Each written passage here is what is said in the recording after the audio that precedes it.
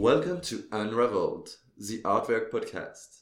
With me are my co-presenters Nina Kettiger, Swiss-French artist based in Berlin, and Philipp Hindahl, writer based as well in Berlin.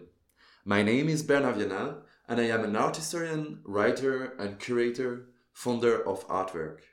In Unraveled, we talk to artists about their practice and its meaning in contemporary society.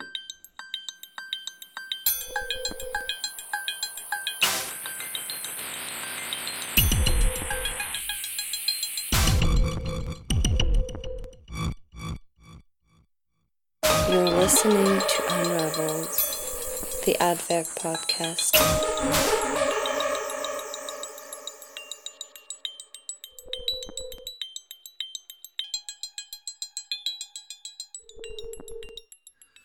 We are excited to welcome Chloé Delarue today. Chloé is a Swiss-French artist, and in her installation, she works with such diverse materials as latex, neon lights, small engines, and video. Her immersive works tell the story of a possible post-apocalyptic future, a parallel world in which only faint traces of mankind remain, where an organic structure reproduces independently. After winning the Kiefer Abid Prize in 2017, Chloé participated in many group and solo shows in Switzerland and beyond.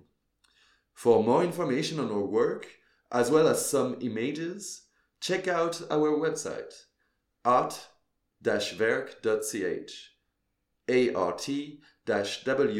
art-werk.ch. At the end of each episode, we review an article suggested by our guest.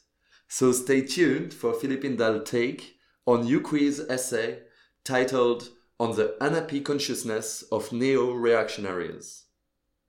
In the meantime, we are happy to have Chloé Delarue with us for the first episode of Unravel.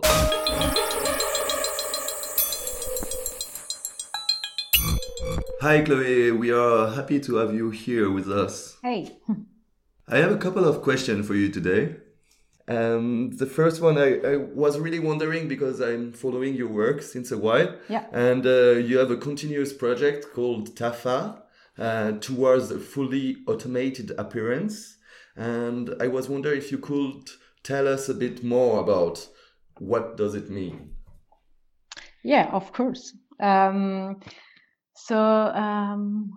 of following my studies, I could confront myself to large diversity of practice, but in their direct expression, it didn't allow me to materialize necessary complex thinking for me at the time where we perceive where is situated, I think, the biggest aesthetic production, that is to say, for me, the hyper network. So the mesh, the interweaving appears to me to be a necessity. And this necessity, it was really in order to grasp the concatenations, the sequences induced by this complex system. So since 2015, I decided to produce like different typology of works under this acronym TAFA, toward a fully automated appearance.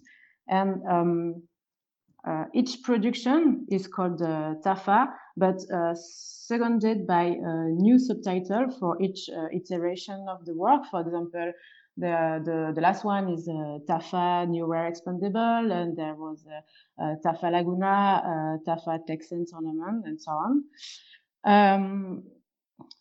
TAFA is thought like to captures the instability of our time, and for me, this reflection under TAFA, under this sort of core, is a way of catching, of understanding the changes of our cognitivity, of our perception, and its aesthetical translation at the time of this tech transition, this time of hyperconnection, this time of techno-capitalism, and so on.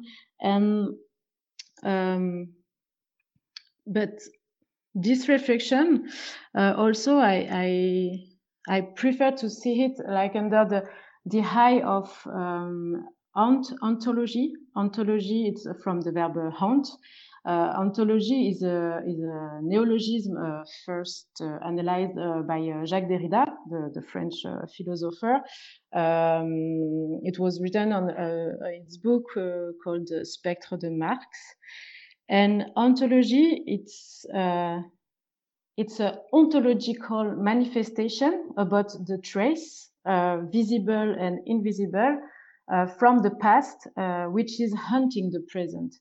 And so for me, it's really interesting to consider this visible or invisible trace haunting a temporality, which is the present here, but we can also like imagine the interweaving between the past with the future, or future with present, and present with the past, but really under the prism of this trace.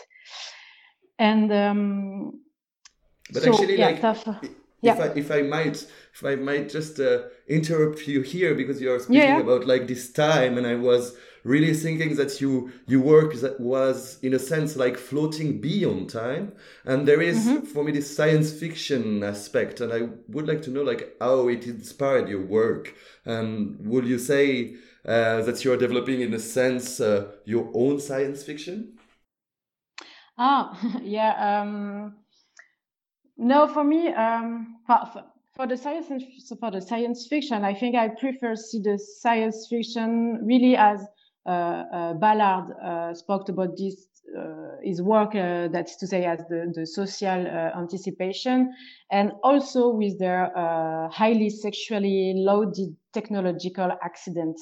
I think Tafa is really sweetening this load, but also I think in my work, I think it's about the relationship to the multi-temporality that contain and which instruct the way I produce this theoretical and aesthetical assemblage, and which produce this ambiguous feeling of what we see. I use this sort of image to speak about Tafa. Is Tafa, we can see, has a allegorical entrelieu, a sort of depigmented ghost image of a future already aged before we reach it, and confronting our different senses of perception, and leaving us in sort of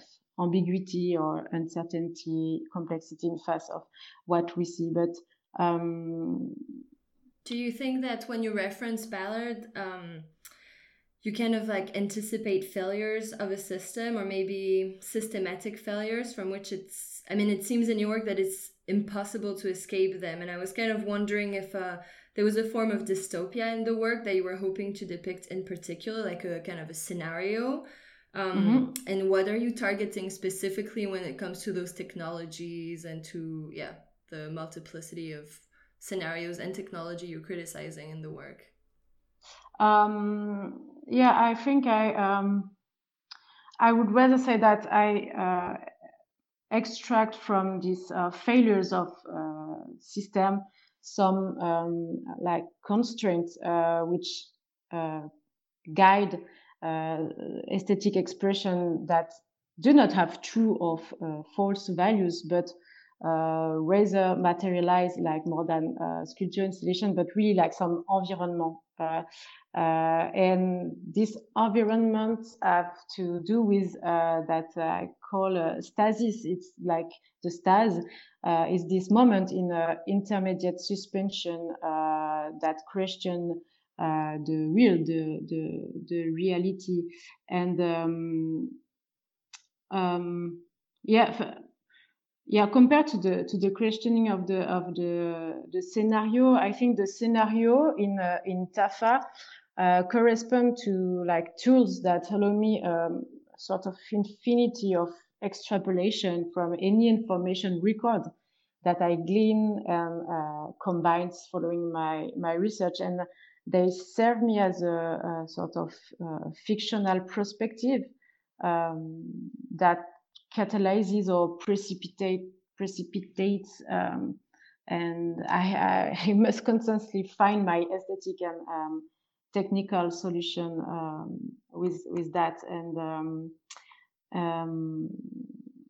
and maybe for following this intuition, and maybe compared to the dystopia or things like that, I think I'm not sure we can go beyond the idea of entropy used by Smithson, but also I think the idea of the utopian ideal or the dystopia catastrophism maybe can serve only as a reference, but never as a destination. But coming back to Tafa, I have the impression when we speak about appearance that we are speaking more about like the aesthetical part, like this kind of back to beauty. And I would like to know how far it excludes for you a form of fully automated intelligence. Yeah, good question. And I think that a fully automated appearance finally can only be produced by a fully automated intelligence. And maybe we could ask ourselves the question if it's still an intelligence, or what typology of intelligence this fully automated is referring to. And also I prefer to think about that with this notion of artificial imaginaries. It's not from me, it's from a Chinese philosopher called Yuk Hui. He writes a book called, I don't remember the whole title, but it's an essay in cosmotechnics. I think it's a subtitle, but it's a really complex topic about the relationship between the imaginary and the artificial imaginary in view of the notion of infinity, which would distinguish the two imagination. And I cannot really, I think it's an important, large scale question, but I cannot resume by myself this essay because first, I prefer not to make misunderstood. It's really like a huge part of reflection. So maybe it's good to buy the books to go further. And I could really sense kind of like a sort of irony in the work, you know, when I saw a lot of documentation of the work, and you know, especially like the disguises and the deformed bodies, and you know, it coexists almost in the theatrical manner. And I think that, I mean, it kind of weaves back with this idea of scenario and this idea of set design almost. And I thought that it must be a bit like a divine comedy, like the divine comedy inferno, you know, walking through, but in like a transhumanist kind of world. And I was wondering, where's is there hope in the work still, and where is the human in the work? What is left of the human? Yeah, I like the comparison of the divine comedy inferno, like in a transhumanist world. But I think finally irony and dark humor. It's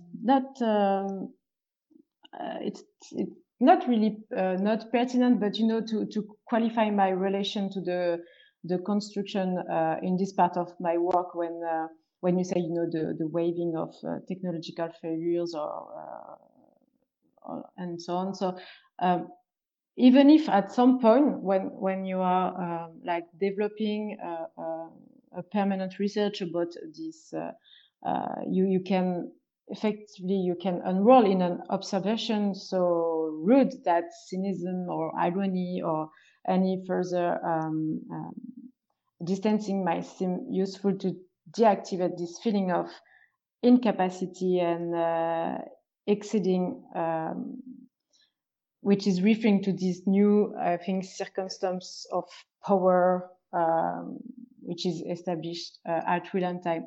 But I think it's not so much about failure, but much more to be understood in the term of residue. Because these residues are in fact the counterpart of like success that have been exceeded, and also they are like. So that is maybe actually the human traces right there. Actually, it's all of that. Everything in your work is kind of the human trace of that technology. Yeah, it's a form of that completely, and you were referencing as well to Robert Wiener, right? So because maybe here we can make a connection. I remember that he was defining cybernetics as the scientific study of control and communications, so in the animal and the machine.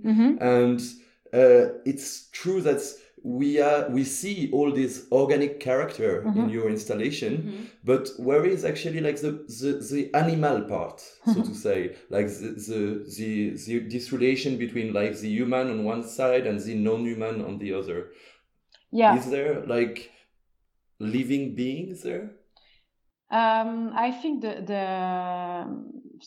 presence of animals or insects in Tafa are also the trace of the residue of this organic biology, and they appear by different way, such as imprint, molding, or by video, and and for example, the technique which consists to take the impression of an object or an animal by the uses of the latex, for me is the same as in painting with the impressionism. So I cannot like confiscate from its state of nature. So that's why I just can't imprint it, like make an impression of which I can extrapolate reproduction, which scrambled by each multiplication from its origin form. And it's like, themselves are the residues of themselves, like technological residues, also like fossil found on rocks. And maybe the presence, because the human presence on Tafa is everywhere, but is everywhere, but I cannot put this like frontally. So I use some chemin de traverse, and I can only just control the randomness, of the information they contain, and maybe compared to the cybernetics, which is present on the structure of Tafa, I use also the randomness integrated on this complex system as the last, for me, relevant tool of the living, because we are going toward an extension of the sort of confiscation of the domain of the random to go toward like a synthetic randomness. I think it's really interesting that you mentioned the idea of fossils. As if, your work is a prediction of this long-lasting impact that all of this technology is going to have. Because there is kind of like this predictability also that's a huge part of the work, and also this idea of, this element of chance as well. This element of chance? That like there is that it's kind of a gamble, because it's like this to imagine hazard, exactly to imagine the consequences of the technology on the scale of a fossil. Also, I think is something really interesting. It's that, but really, for me, it's important to to mix this temporality under this eye of this sort of fossil or residue. I call it residue or also like relic. It's maybe much more like it's not. Relic, I think it's a good word to to see all these objects on the installation and the installation and sculpture itself. Yeah, because then the work is not just research and commentary on the technology, but it kind of creates its own narrative and it like kind of enters the realm of storytelling in that way. Yeah. And when we speak about like the presence of human in your installation, it's funny because I think that the most striking present is the visitor itself, who is like going Exactly. around and visiting it, because actually as another visitor you can't make abstraction of the other human being there. So it's kind of an immersive experience. Yeah.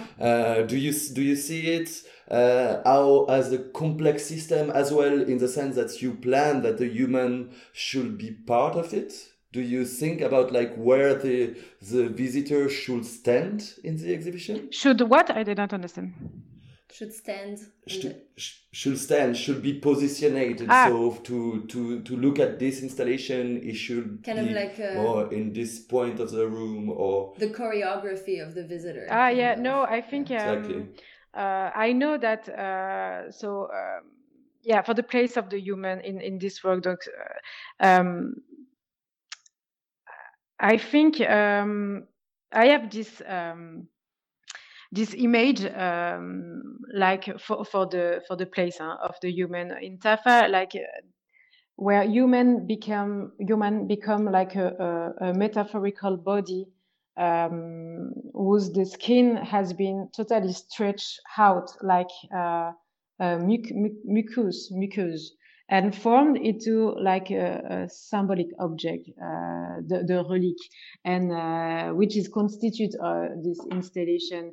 And I think the human on the installation, on the exhibition, have to be like all the senses is present, because you see something, you smell something, you hear something, and you are the relation, you are the extension as a human in the exhibition. You have to be the extension of this of this system. Yes, we will put a lot of pictures online of your different works and installation. Yeah. But it's true that it is important for our auditors to know that your works with this latex have a special taste, so to say, because we smell it like completely everywhere. Yeah. So you can't. Yeah, so that is as well part of your signature, I will say. You have a really precise way of working that is recognizable like everywhere in the world. The scent of Chloé Delarue's work. Exactly. That's great. Thanks a lot, Chloé.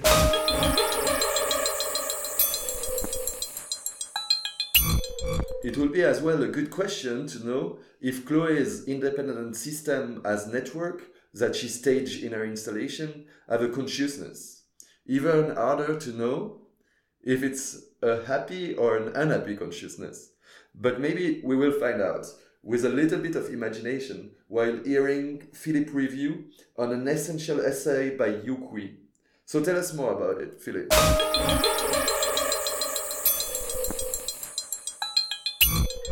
Thank you. The West is in decline once again, and the Enlightenment, which has informed Western thought for centuries, gets a bad rap, writes Yuk Hui in his essay on the unhappy consciousness of neo-reactionaries for eFlux Journal. Yuk Hui is trained in computer engineering and philosophy at the University of Hong Kong and Goldsmiths College in London, and since 2012 he teaches at the Institute of Philosophy and Art at the Leuphana University in Lüneburg. Among his many publications are the monographs The Question Concerning Technology in China, an essay in cosmotechnics, and most recently, Recursivity and Contingency. Hui's focus is on the philosophy of technology, and that's why he is predestined to take apart the thought of what he calls the Neo-reactionaries. They are not a fixed political entity, but more like a train of thought favored by some of the Silicon Valley elites. One of their figureheads is tech entrepreneur and libertarian thinker Peter Thiel. He was also a member of US President Donald Trump's transition team. Thiel claimed in a presentation that 9/11 marked the defeat of Enlightenment thought. The firm belief in the obsolescence of Enlightenment is a defining feature of neo-reaction. However, this is not a thing that the Silicon Valley tech scene has invented. The roots of this thought run deep. In fact, they can be traced as far back as the 90s, namely to Nick Land. The British philosopher's essays from the 1990s read like a mixture of Gilles Deleuze and H.P. Lovecraft, and Land gathered a cult following among young academics in the UK. He was influential for the so-called accelerationists, who believe that capitalism comes with inherent flaws. Eventually, he disappeared from the public, moved to China, and adopted a line of thought that is closer to the extreme right. Listen to this excerpt from a BBC documentary from 1994 that I found. There is a very similar pattern that you find in the structure of societies, in the structure of companies, and in the structure of computers. And all three are moving in the same direction. That is, away from a top-down structure of a central command system, giving the system instructions about how to behave, towards a system that is parallel, that is flat, which is a web, and which change moves from the bottom up. And this is going to happen across all institutions and technical devices. It's the way they work. Arguably, parts of Land's prophecy have come true, and it is easy to see why his thoughts are still appealing. Keep in mind that he said these things a long time before the Web 2.0, before user-generated content, and a long time before the majority of people even had internet access. Nick Land's thought is about decentralization. It is all in the vein of anarcho-capitalism and libertarianism.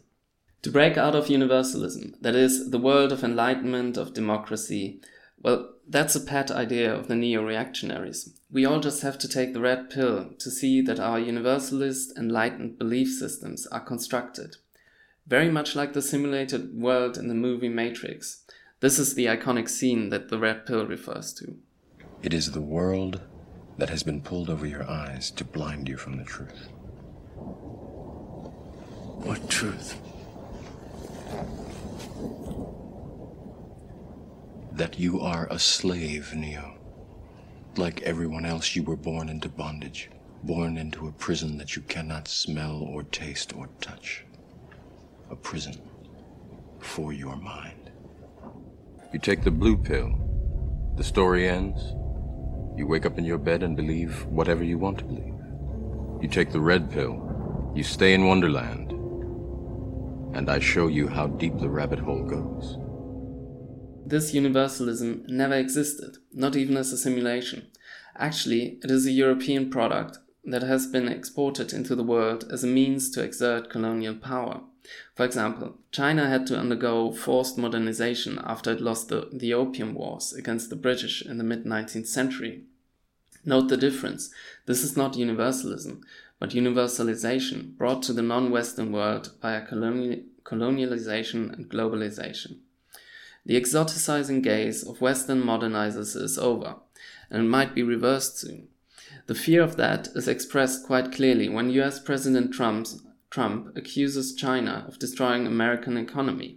The thought that the West is in decline is a motif dear to reactionaries, and the first thing that has to go, according to them, is enlightenment. Hui wants to unpack the ideology that has been welded together somewhere between Silicon Valley capitalism and Deleuze, and this is where the unhappy consciousness comes in. A concept he borrows from the mainstay of German idealist philosophy, Georg Wilhelm Friedrich Hegel. It describes the tragic moment when you recognize a contradiction in what you have perceived. The whole turns out to be fragmented, hence the unhappy consciousness. But like in every philosophy seminar, you wonder, why bring Hegel in? Maybe Hui underestimates the new reaction when he plays Hegel's dialectical trick on them. It is to be doubted that Land doesn't know that enlightenment is a fragmented thing. And moreover, it is clear that such moves don't bother the new reactionaries, since in Europe and in the US, their thought has long since become a force on the political scene, and they don't mind being proven wrong. Yuk Hui's piece on the unhappy consciousness of neo-reactionaries has been published on the website of eFlux in April 2017.